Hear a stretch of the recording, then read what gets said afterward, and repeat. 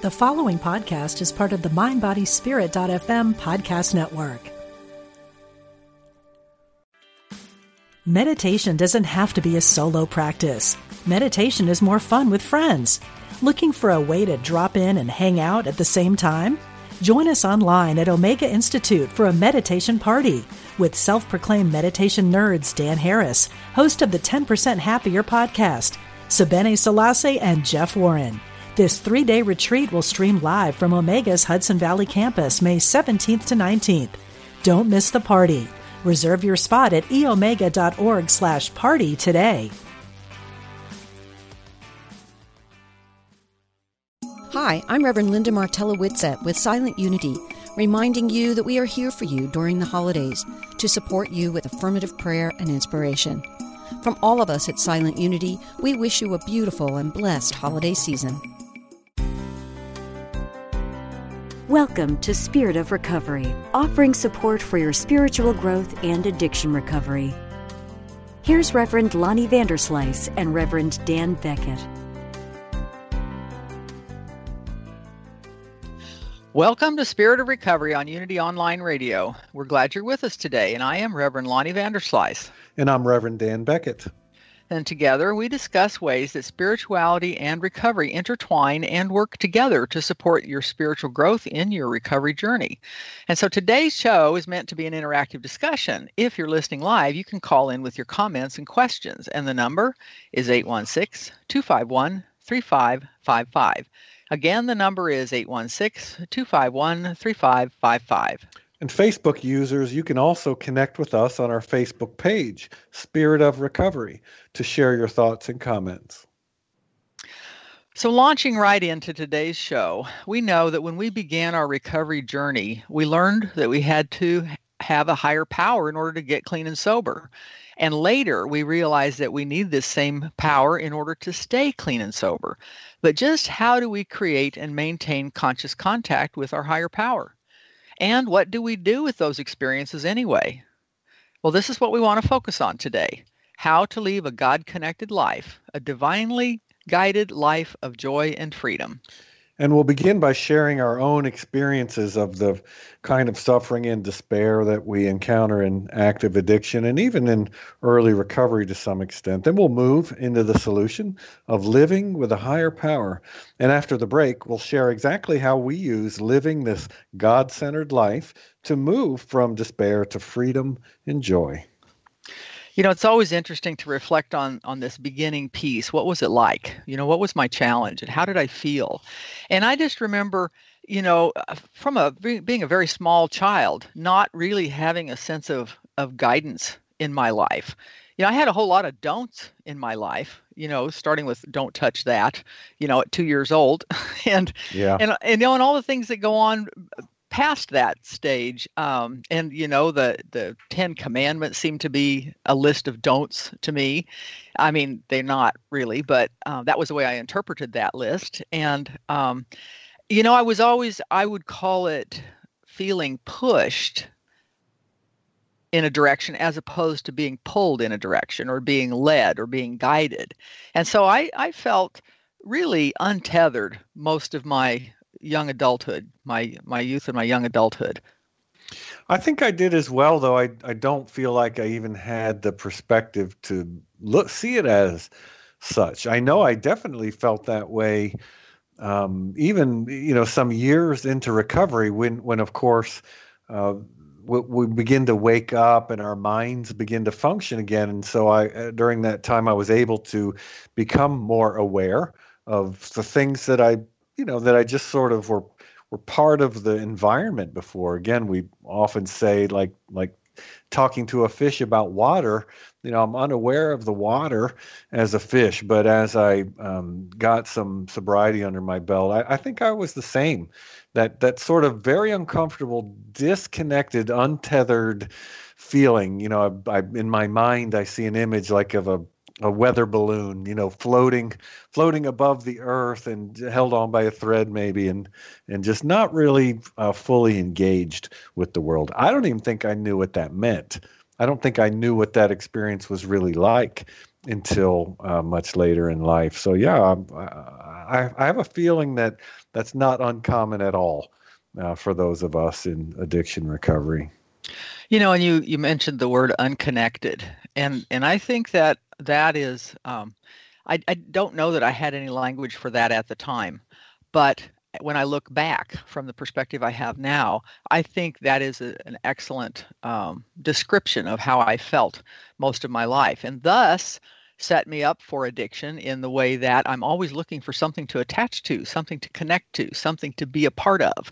And, whether it's the codependency or whether it's substance abuse or whether it's the wrong crowd that I'm hanging out with, I think it's part of our spiritual nature to look for connection. And so, I left my childhood feeling like I was pretty much on my own.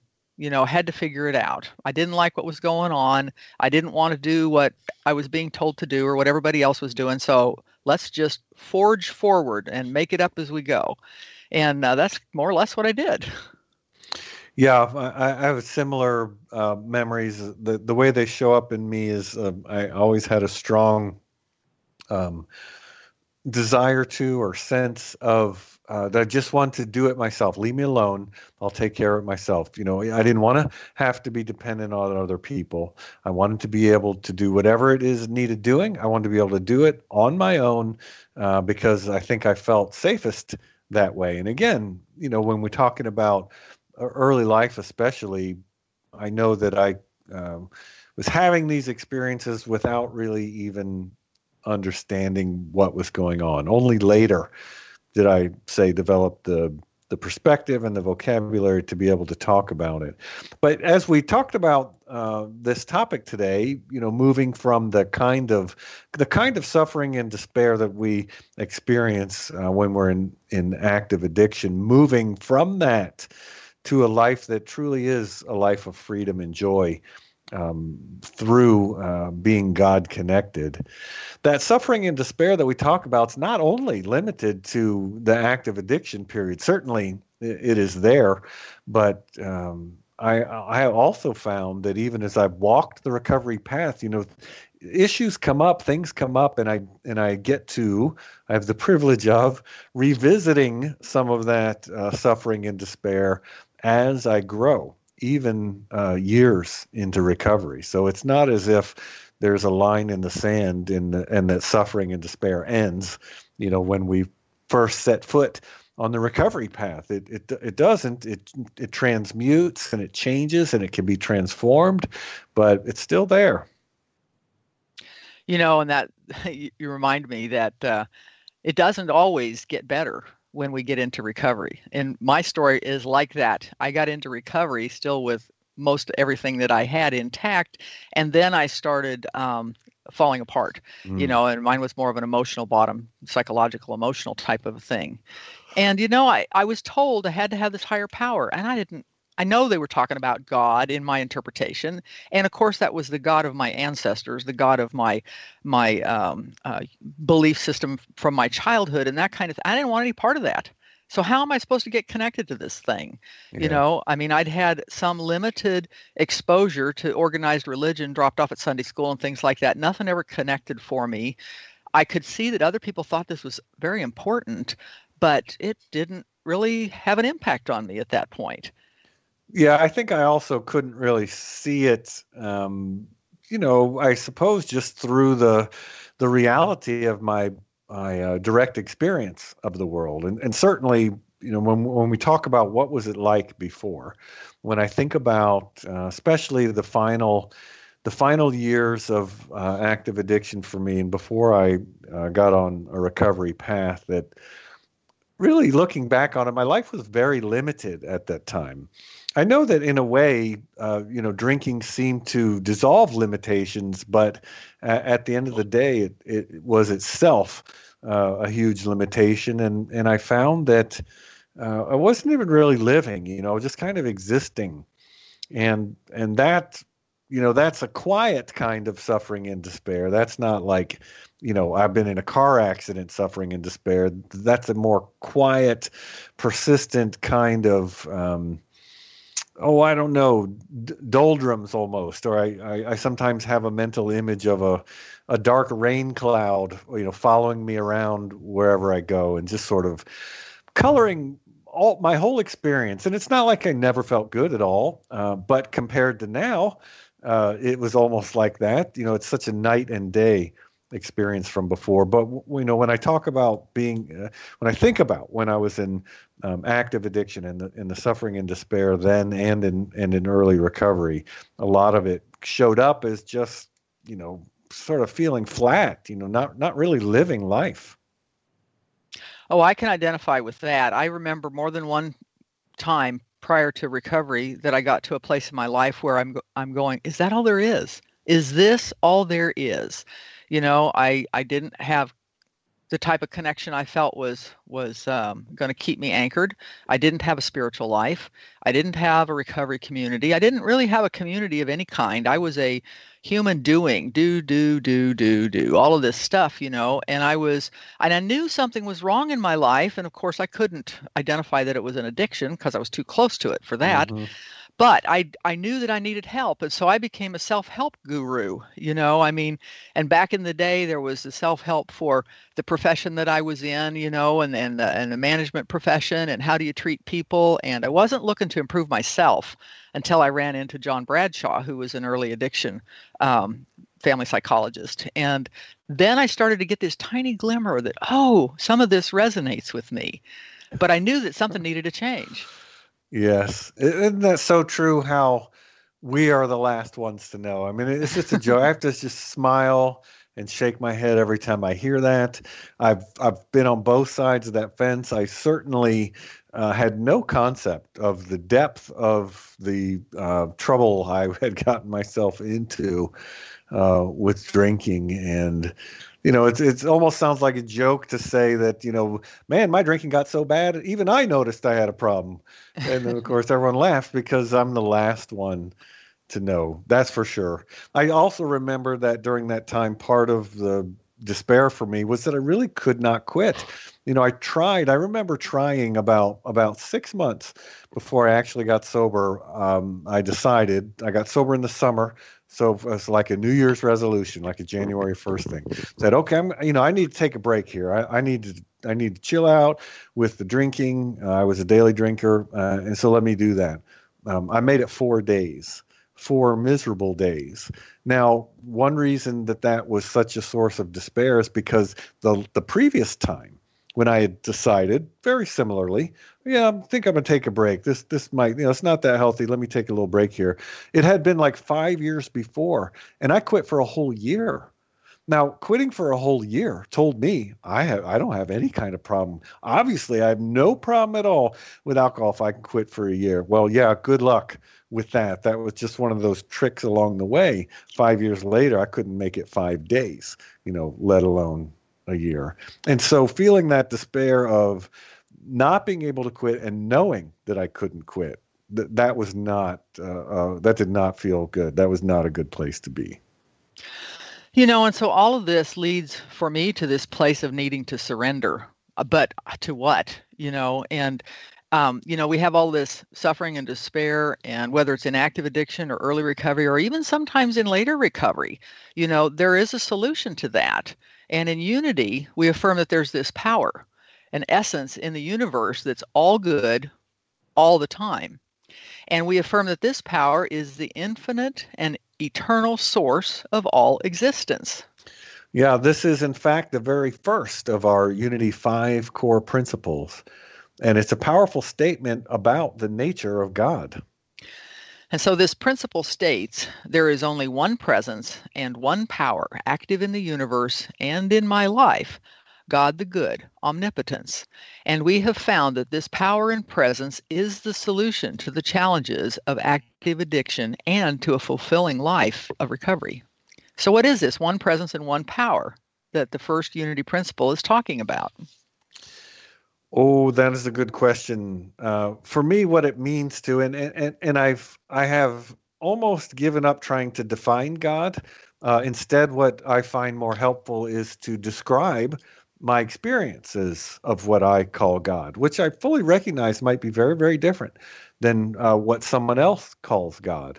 Earlier on in my recovery journey, I think I was much. It seemed much more important to me to be able to define what God is and what God isn't, and of course, what that means is who's right and who's wrong about this whole God thing. And I found out somewhere along the line, and I'm very grateful for this, that is really not helpful to me or anybody else.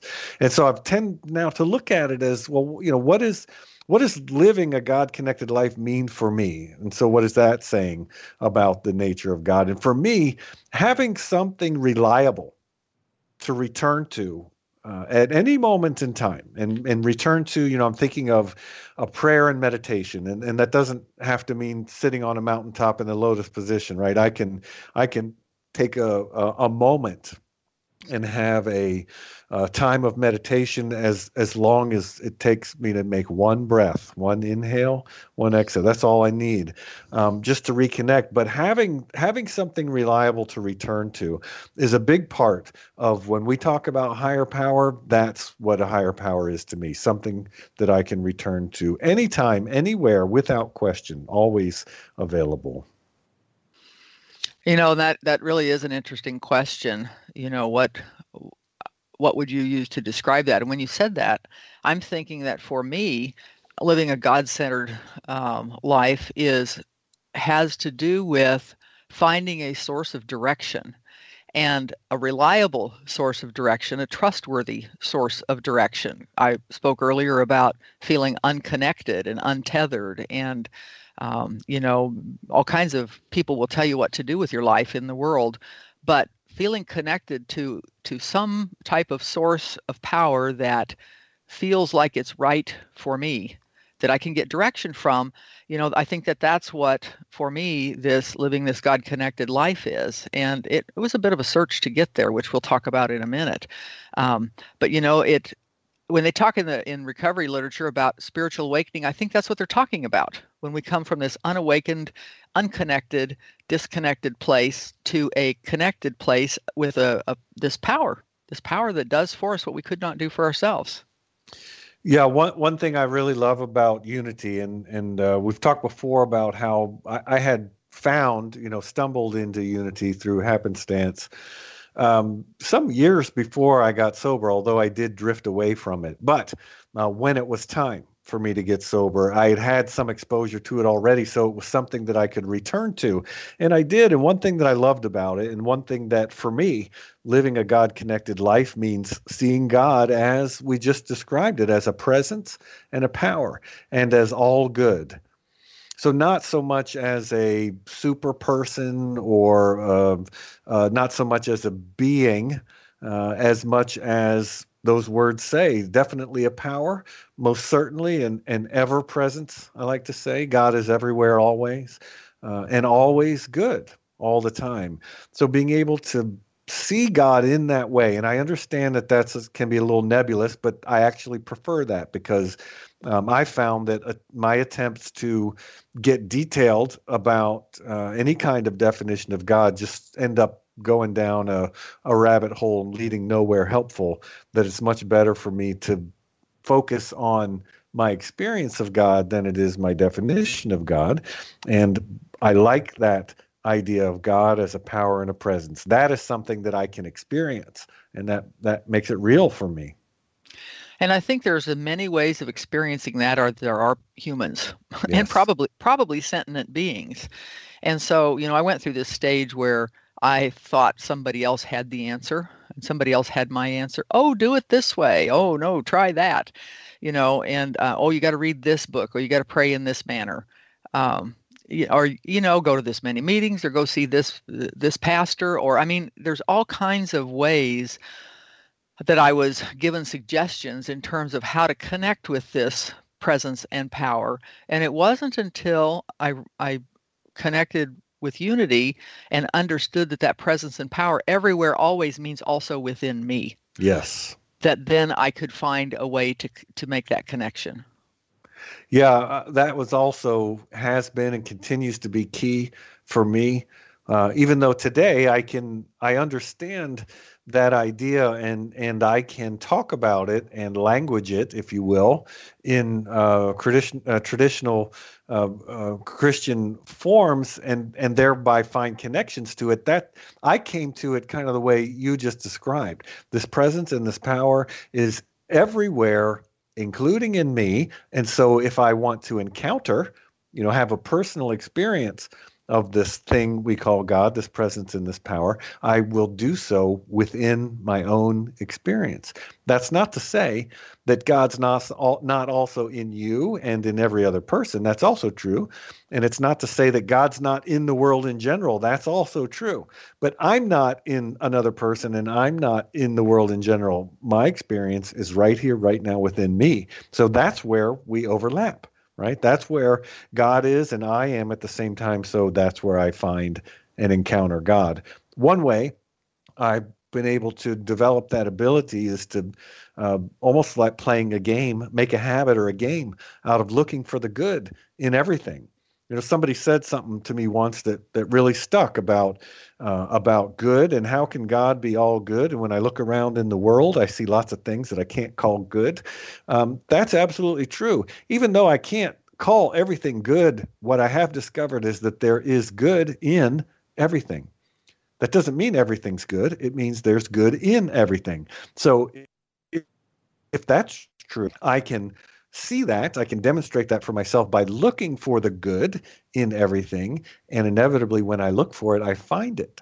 And so now for me, I know that it's true. There is good in everything, even things that I could never call good. In general, somewhere in there is something. That light of God is present in there somewhere, as a healing kind of presence that can transform even the worst of circumstances. But in order to participate in that, I need to see it. And in order to see it, I need to look for it. So that's one way living a God-centered life means making a habit out of looking for God, looking for good in everything, everywhere. And something you mentioned about the overlap within you. I recognize that my first several years of recovery were a real struggle because I was so disconnected from myself. I was disconnected from my emotions. I didn't want to have them. I was disconnected from my mental processes because they told me I was crazy, and I was disconnected from my physical self because of, just shutting down the physical feelings that I didn't want to have. And so part of this journey, I think there's a reason that this connectedness comes in step 11 and 12 in the 12-step programs, is because you got to get some of that other stuff out of the way first in order to recognize that there's this overlap and to be able to connect with this presence, whatever it may be within you and yourself. And the interesting thing is that we can't see ourselves change, but other people can. Yeah. And, I would hear my sponsor in particular would say to me things like, "You're doing great. You're just where you're supposed to be. You look at how much progress you've made." And I'm going, I can't see it. But it's described in the literature as being this spiritual awakening as being a new state of consciousness and a change in emotions, ideas, and attitudes. And so when that starts to change, like maybe all my feelings aren't bad, and maybe I don't have to disconnect from my body, maybe I can stay present and think the thoughts I'm having and decide to make changes in them, then there's an opportunity for a change. Yeah, that's absolutely true. And that what you're sharing, that of course it's very hard for us to see the small changes in ourselves. And I've noticed it, say, even with my kids, when I'm around my kids just about every day, and so I don't see them growing so much, although they obviously have. But if I'm apart from them even for a week, which is not very long in the scheme of things, when I'm back with them, I feel like, wow, they really changed and grew even in that week. And so that's a perspective, say, that our sponsor, like you said, our sponsor would have, that's very hard for us to have for ourselves. But fortunately, I mean, that's one of many good reasons that we would have a sponsor or have a community, and to see ourselves change, or to I've had the experience of being in a community meeting, and somebody new comes in the room, and they share, and then all of a sudden I have just like this flash of perspectives. Like, wow, that's exactly how I felt. The person described so clearly. I remember what that was like, and wow, but now it's a little different. So obviously something is changing here and something is working. One other way I wanted to say that living a God-connected life, and that we learn in the community, in the recovery communities, just like I make a habit of looking for the good, we make a habit of looking for and moving into the solution, right? That's a habit to develop that allows me not to stay stuck in a way, but rather to, and we'll do that each time we do one of our Spirit of Recovery shows. We talk about, what was like, and then we talk about moving into the solution. And I found that to be a good habit to develop, and one way, that is a way, that I lead what I think of as a God-centered life.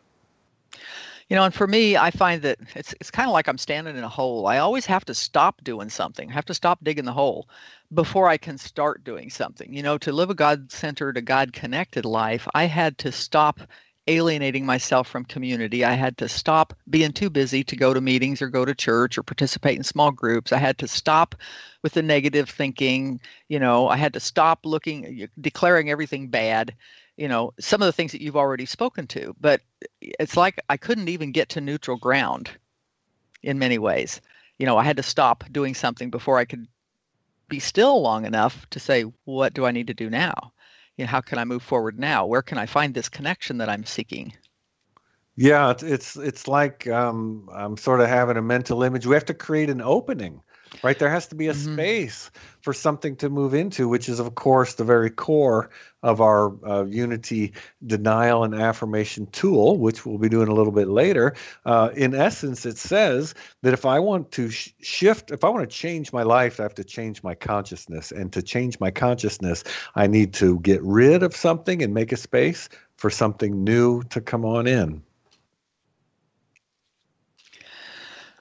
So we're going to hold that thought at that point because it's time for a short break. And so when we come back, we're going to open the phone lines for callers and we'll continue our conversation. We're talking about a God-centered life today. The number is 816-251-3555. Please stay with us.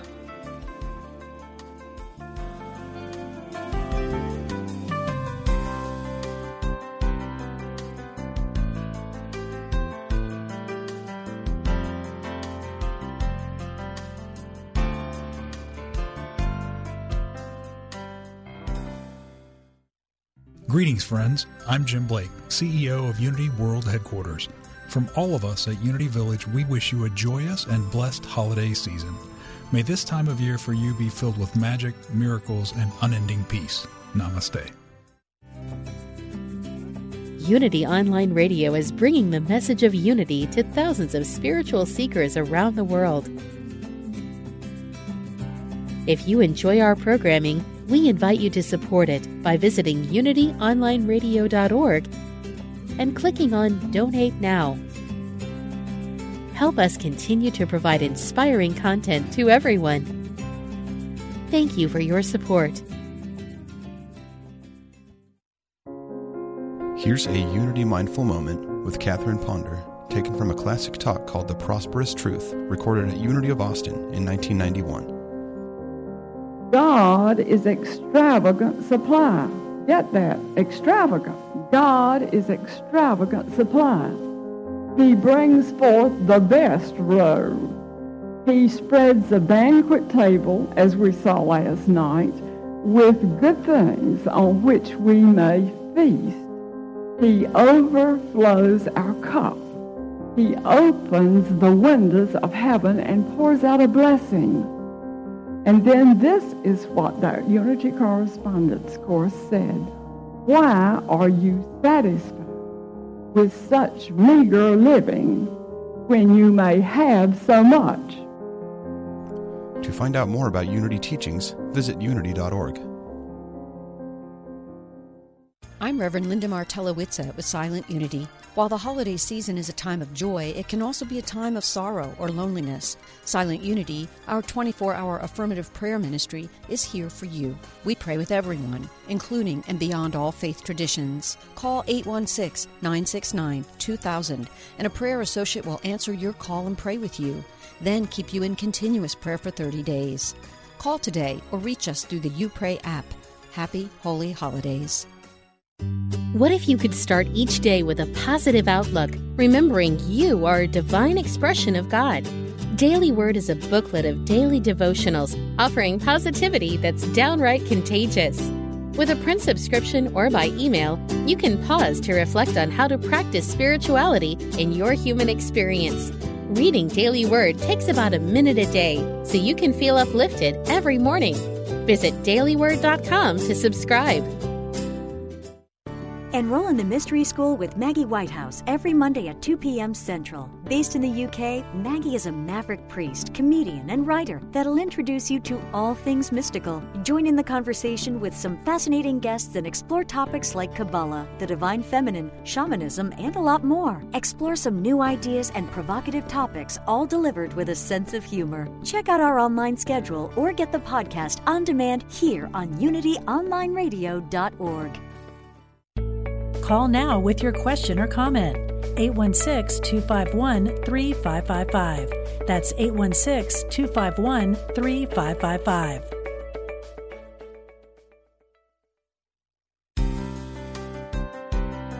Welcome back to Spirit of Recovery with Reverend Lonnie Vanderslice and Reverend Dan Beckett.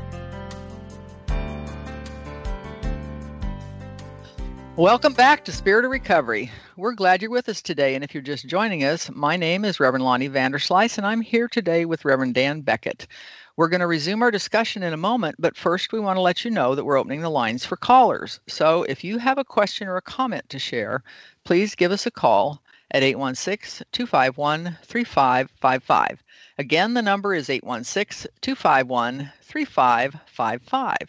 So prior to the break, we were discussing this concept of a God-centered life or a God-connected life and why we need one. And so, we've found that the challenge is the suffering and despair of active addiction and early recovery, and that the solution is this God-connected, God-centered life. Dan, exactly how does one live such a life, and what does doing so, how does that lead us to freedom and joy? What a great question. I feel like I might have a few small answers to that. I don't feel like I have a one large earth-shattering answer. And the reason, I believe, is tied to kind of one of the most basic approaches that we have in Unity, which is not that I can stand or sit here and tell you about God as much as I can tell you how I have experienced God, and maybe some ways that if you did them, that you could experience God too. And so answering big questions like this can be a little bit tricky, but let me share one way that a God-connected life, and I do now lead a God-centered or God-connected life, how such a life has helped me find freedom and joy in recovery. And one way is that my regular prayer practice helps me remember what's important in life. What matters more than what. To look for the good instead of to worry about things. It's important to stay connected to God as I understand God. It's important to stay connected to people around me, and especially, and of course, people who are also in recovery is important. But when I take a few minutes each day, or nowadays is more than a few minutes, for my formal meditation practice, that's a way that keeps me centered on my experience of God, which could be different than yours and other people's, but keeps me centered on my experience of God. And through that, and it reminding me of, what are the good habits, look for the good, things like that, reminding me what's important. And that helps me to, not only just find, but to hang on to keep experiencing the freedom and joy that I have found in recovery over time. That look for the good, I think, is such a powerful tool. I hit a place when I was 3 years into recovery. I remember so well because it was another bottom. I had been doing everything I was told to do. I had a sponsor. I had been through the steps. I was working with others. I was going to all these meetings. I was engaged with my church community. I was, quote, doing, unquote, everything that I was supposed to do to have this joyous, happy and free life. And it was not like that. And it, as it turns out, and in retrospect, I can say this, I was trying to earn recovery. I was not, I was trying, if I check all the boxes, if I do all the things, I had not had a consciousness change. I was in essence, just trying to earn my recovery, as opposed to actually having a connection with a higher power and feeling a connectedness that would have a change of consciousness. I can change my behavior. Anybody can change your behavior for a little while, but I finally hit that place where I'm doing everything you said I should do. How come it's not working for me? And that was the point at which I was given the instruction to look for good. Quit looking in all the books, because I was a bookworm. Quit talking to all these people who are trying to tell you how to do it their way, and start just becoming aware in your daily life where God shows up, and answer this question. How did God show up for you today? Where did you find God? Look for the good. It's so simple too, because as you say that, and I think about it in my mind, I answer your question. It's just in the simplest of things. That's one reason that I found our, the practice that we have in recovery, and certainly applies to life in general, of making a gratitude list, right? We're purposely choosing to look for the good and to, just not just think about it, but formalize it, write it down. That has both been the most irritating suggestion that's ever been made to me. So annoying, because right about the time where that's a really good idea, that my friend or sponsor can see that, right about that time is the time where I'm sort of so stuck in being angry or, negative or whatever, that the suggestion of making a gratitude list is really annoying. So not only, or at the same time, it can be super frustrating to hear that. If I had to point at one tool that's changed my life more than anything, it's probably that. Because when I look for the good, when I'm making a gratitude list, things to be grateful for, I'm looking for good in small and large ways. I used to think they had to all be large ways. And then I figured out it's a lot easier to make a list of 100 if I pick little things. I can look at my desk right now and probably say 15 things that I'm grateful for that are right in front of me. And so it's really not that hard to make a list of, say, 100, which is the instructions I had been given. But when I look for the good around me, even in the smallest ways, and when I look for good in other people, what it does, that even when I'm not aware of it, is that it helps me to see the good in myself, and it helps me to see the good in the world in general. And that has been just such a powerful source of change, because once I can get in that space, I feel like that's kind of, some kind of turbocharger for consciousness shifting, is to be in that generally, light feeling space of gratitude, and everything becomes okay, even when a half hour before it was not okay. It always reminds me of that saying that I've heard that I encountered on a bumper sticker at church, though it's not a Unity thing, but we can use it. Angels can fly because they take themselves lightly. So true. And so that reminds me, that the step prior to what you said, the gratitude list, I have to have willingness, and that's one of the earlier spiritual principles that shows up in the step work and in any spiritual development path. But I can be given all these great suggestions, and if I'm not willing to put some action to it, nothing happens for me. And as I just shared, even if I put action to it and not in the right mindset, nothing happens for me. So, my experience with getting connected, with becoming aware, starts with looking for the good, and then it is becoming willing to trust that, trust the guidance, trust the intuition, trust the experience, the coincidence, whatever it is that shows up. When I'm looking for the good, then I'm going, oh, I wonder if that was God. And It's not quite as simple as that these days because I don't take that literally, but I look for the energy of good as it flows through my life. And as I mentioned earlier, I have to stop doing some things. I have to stop resisting it in order for that to happen. And so I had to do some similar things. I had to set aside time to actually focus, to put some attention on these practices that I was developing, not just setting aside 5 minutes going, okay, that's done, but to bring that consciousness into my daily life with me. And I tried new things. When I didn't feel like I got connected up, I did try some of those other suggestions.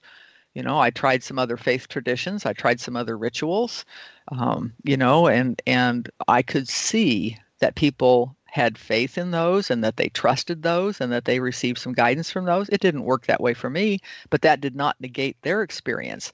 And so I kept the hope that there was an experience of connection for me someplace. And as I mentioned, I didn't find it until I found Unity. What you're saying is reminding me a little bit of our, one of our core ideas that we call the law of mind action, that, which just means that kind of wherever my mind goes or whatever thoughts that I'm carrying predominantly in my mind, that's what I'm going to find more of. And I could go through the motions of some of these suggestions. And yeah, while I might find some good in it, I mean, I'm not going to say that it's not helpful because it can help kind of chip away at the iceberg, so to speak. But if I'm not really willing, as you're saying, if I'm not really willing to undertake these with some earnestness, and let go of, if I carry a jaded or a snarky, view, or if I'm sarcastic or whatever, in the way that I'm looking at the world, if I can even let go of that for a few moments and be willing to take a practice seriously, like could be a meditation practice or just going to a meeting as going to meetings can be seen as a practice, or some kind of prayer or making a gratitude list is a practice. If I can find the willingness, then those things sort of seem to turn into almost like super tools. They work a multiple of times better when I approach them with an open mind, with some willingness, with a positive attitude, and I guess also with honesty. We're talking about our WHO letters again: willingness, honesty, and open-mindedness. When I use these tools in those ways, man, it's like they go into turbo mode and things really begin to change. Now, I know for me, I might have a wonderful feeling experience where I did that one afternoon, and the next morning I feel miserable again. And I could think, well, obviously that didn't work because look how I feel now. But I didn't do that. I stayed in touch with people who had been down this road before me. And instead of saying, well, it didn't work, look where I am now. Look what a great experience I had yesterday. I want more of that. What did I do? How did I approach things? How did I see things differently in order to have that experience? Let me see if I can do some more of that and have that experience more regularly. So yeah, that willingness that you're pointing at, and nothing's really going to happen unless I can find a way to be willing to be serious, at least a little bit, about undertaking any of these things that we're talking about that will transform our consciousness. Any of these things that one does, when we lead what we call a God-centered life, we're doing certain things as a habit. Any of those things can be quite powerful if I've cleared a space and can, I don't know, maybe take it seriously. I'm not sure. How would you characterize having willingness? Part of me wants to say, well, if I have willingness, then I'm taking it seriously. And if I don't, maybe I'm not. I'm not sure. Well, for me, willingness might be 51%. I see layers to it. I see, I have to be open to a new idea. Oh, that's interesting. Well, you mean I need to try that new idea? Well, but I have all these reservations. I'm not certain about that, but okay, you say it'll work. I'll give it a shot. And I think I get the results. When I take action, I get the results that equal my willingness. If I'm 51% willing, I get about 51% return. If I'm 99% willing, I think I get a much higher return on my effort. And I don't like to think of it as transactions, transactional in that way. But, I think that all of the spiritual principles that we talk about that are the tools of the spiritual programs that we're in they all work that way. We have to have the willingness to apply them. We have to have the willingness to put action to them. We have to have the awareness when we're doing it and when we're not doing it, and when we're stuck. And I think all of that, for me, as they say in the recovery literature, it's of the educational variety. Oh, you mean I'm not willing? Okay. That was one of the biggest impacts. I still remember it. I was miserable. I think I was in counseling prior to me getting clean and sober. And I was just really in a basket case. And one of the counselors looked at me and said, "You are so willing." And I pondered on that for weeks afterwards. I'm willing. I am. I am. I don't know that I'm willing. I don't like this. I don't want to do this. I am, but that's what started the ball rolling down the hill. Wow. Maybe you were grudgingly willing. Yeah. Maybe it's possible to be grudgingly willing. Maybe whatever modifiers we put ahead of it, it's still willing of Yes. in some form or other. I'm thinking of another way that living a God-centered life has helped me to find freedom and joy in recovery. And one is that there's just plain more opportunity, options, choice, and that one of the gifts of recovery has been a greatly increased ability to connect with others. And connecting with others just naturally creates opportunity. And when I think about freedom and joy in my life, those things come about, not completely, but at least in part, through the options that I have, through the choice. Addiction is at its root a lack of choice. And by walking a recovery path, I slowly recover my ability to choose. And choice creates options and opportunities, and connecting with other people creates opportunities. And this whole environment of possibility, of opportunity, and a joyous way of looking at things, looking for the good. Oh, what would happen if I look for the good in every opportunity that comes my way? Oh, well, according to the law of mind action, I'm probably going to experience more opportunities, and I'm going to see them all as better. I mean, you can see how that has that sort of positive, almost snowball effect of creating more and more freedom and joy when I'm looking at it in that way, when I'm grateful for opportunities because I see the good in them, when I'm connected with others and more opportunities are coming up. So that's one way that leading a God-connected life has helped me find freedom and joy, is because being God-connected helps me to be connected with others. And being connected with the others, just in my experience, even as someone who has always been introverted and really spent a lot of energy trying to figure out how to do things where I didn't have to interact with others. Being connected with the others, just like a wellspring of opportunities, that when I approach it in that sort of through that those God lenses, seeing it through God glasses, if you will, all kinds of good stuff comes out of it. I think that's a really excellent point about connection. And I came to this kind of slowly, but, as the energy of God circulating in the world, I needed something a little more tangible to hold on to. That's a great idea. And I had trouble figuring out how I was going to connect with me in that way. But when I realized that, God is all present, all powerful, everywhere present, and that means in other people as well as me, then anytime I interact with somebody else, I had that opportunity to touch the energy of God, if you will. And I feel like when we have, I'm kind of into this social justice thing. And when we have social capital exchanges, which is what you're talking about, people overlapping with people, and all the different energies that we bring into it, and the different perspectives, and the multiplication of the opportunities that show up, I have to feel like God has a finger in that, so to speak. Absolutely. And I'm glad you said that, because I had not connected it with some of those kinds of things that you're doing, but it's absolutely true, because I know, like, for me, something that feels like it's just it's a matter of course. It's no big deal. It takes no effort on my part. Can be really life-changing for somebody else. It's like, oh, you're interested in whatever ministerial school. Hey, I know a lot of people that did that. Let me give you some names. If you talk to these people about it, they'll be able to tell you what they did, and that can just completely change someone's life. Where for me, it's like, oh, I'm just going to give them Lonnie's number. It's like it's a very low effort kind of thing from where I sit. But for somebody else, it can be life-changing. And that goes the other way, too.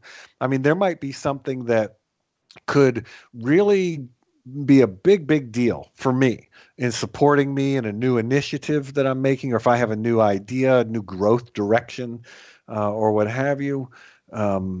Then you might know someone or have an idea or have an experience that's just no big deal for you, but you mention it to me, we make that connection. Now all of a sudden it's like, fueled my fire, even though there was, practically no cost, if you will, for you. It's weird how a great deal of energy can be created in me with seemingly just the slightest little spark from somebody else, and vice versa.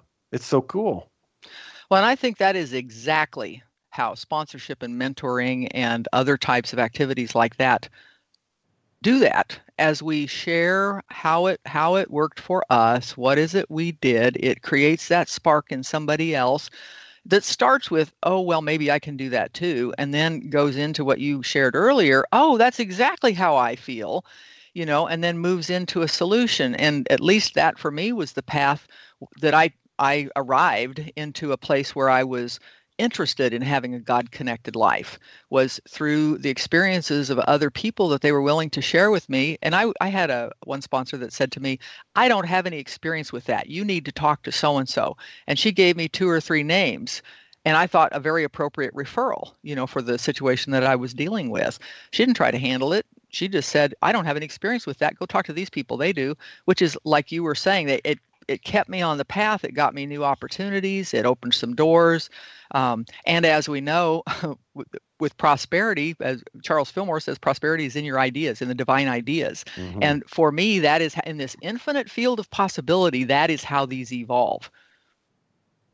I love that phrase you just used, infinite field of possibility. In fact, I've heard people use that as almost like a definition for God. I mean, I think it's not capture the allness of God, perhaps, but I think that it brings in a really powerful aspect.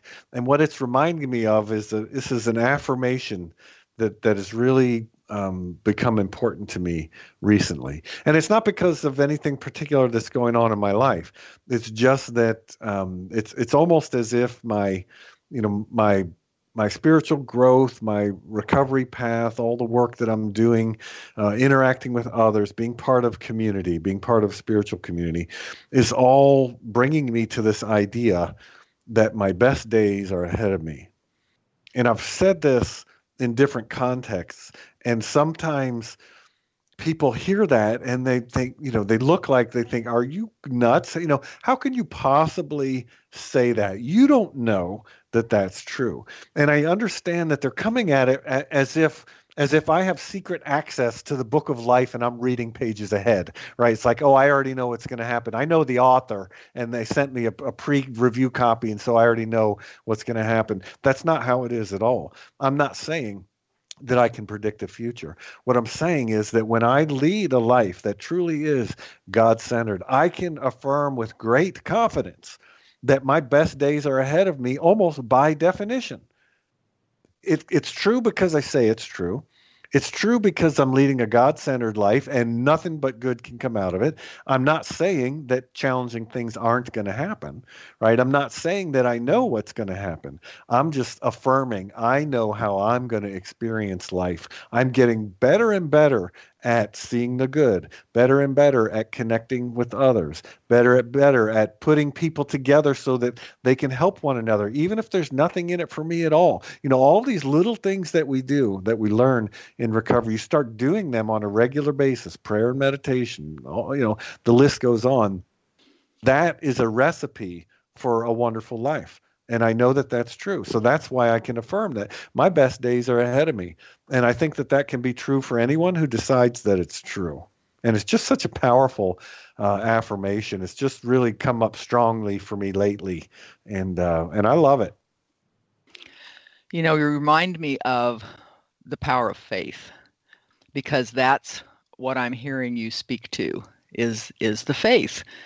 You have decided to point your faith in a particular direction, and you know without a doubt that that's going to work. Yeah, follow the recipe for a chocolate cake, and guess what you're going to get? A chocolate cake. So right. Now let's shift gears and move into action, because our Unity's fifth principle states that it's not enough to know these truths, we must live them. That means we must each take action in order to grow and recover. So here's something you can do this week, even right now, to move from that misery that's created by a life of addiction to a life of freedom and joy through living a God-centered life. Think of one aspect of your life that you would like to transform. Maybe there's something that causes you pain that you'd like to heal. Or maybe it's an old way of thinking. Perhaps you want to be more positive or optimistic in your outlook. Or maybe you want to appreciate people more. What's important here is to just choose one thing, preferably something simple to focus on. And we take that into a quiet time of prayer and meditation. We literally simply relax and take it easy. There's really nothing to do, no need to struggle. So as an example, let's use seeing the good in life as an example.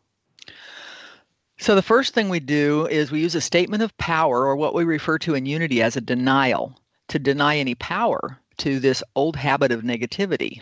You could say something like, this habit of negativity is not the truth of who I am. Repeat it a few times in your head or aloud and say it with conviction. This habit of negativity is not the truth of who I am. And follow that up immediately with a bold and positive affirmation of a new experience. So you could say, I'm an expression of the love and acceptance of God. I look for and see the good in all things. So then take a few quiet moments and just relax and take it easy. Just let it soak in. Give thanks for your new experience in the world and move on with your day. This habit of negativity is not the truth of who I am. I am an expression of the love and acceptance of God. So we've come to the end of our time together here today, and we hope you found something to help you on your recovery path. And we both bless you on your journey. Thank you, listeners and callers, and thank you, Reverend Dan Beckett, for the insights we shared in our discussion today. And listeners, if you would like, you can connect with us on our Facebook page, Spirit of Recovery, and give us your thoughts and feedback. And Unity Online Radio goes into replay mode for the holidays starting next week, December 17th. 2018 for 3 weeks. It's the perfect time to catch up on the episodes you missed, and we'll be back with you live on Tuesday, January 8th, 2019 to start the year with a clean slate.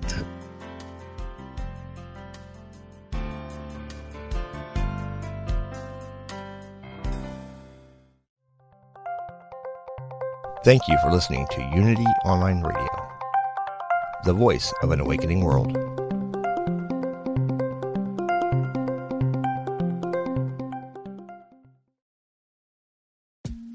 I'm Rachel Corpus, an angel communicator, psychic medium, and host of the Angel Talk podcast. This show is meant to help you remember who you are, a limitless being with shoes and socks on. And along the way, we'll connect to people on the other side and experts in the field like authors, healers, animal communicators, and more. Listen to all my shows at Mind, Body, Spirit FM or wherever you get your podcasts.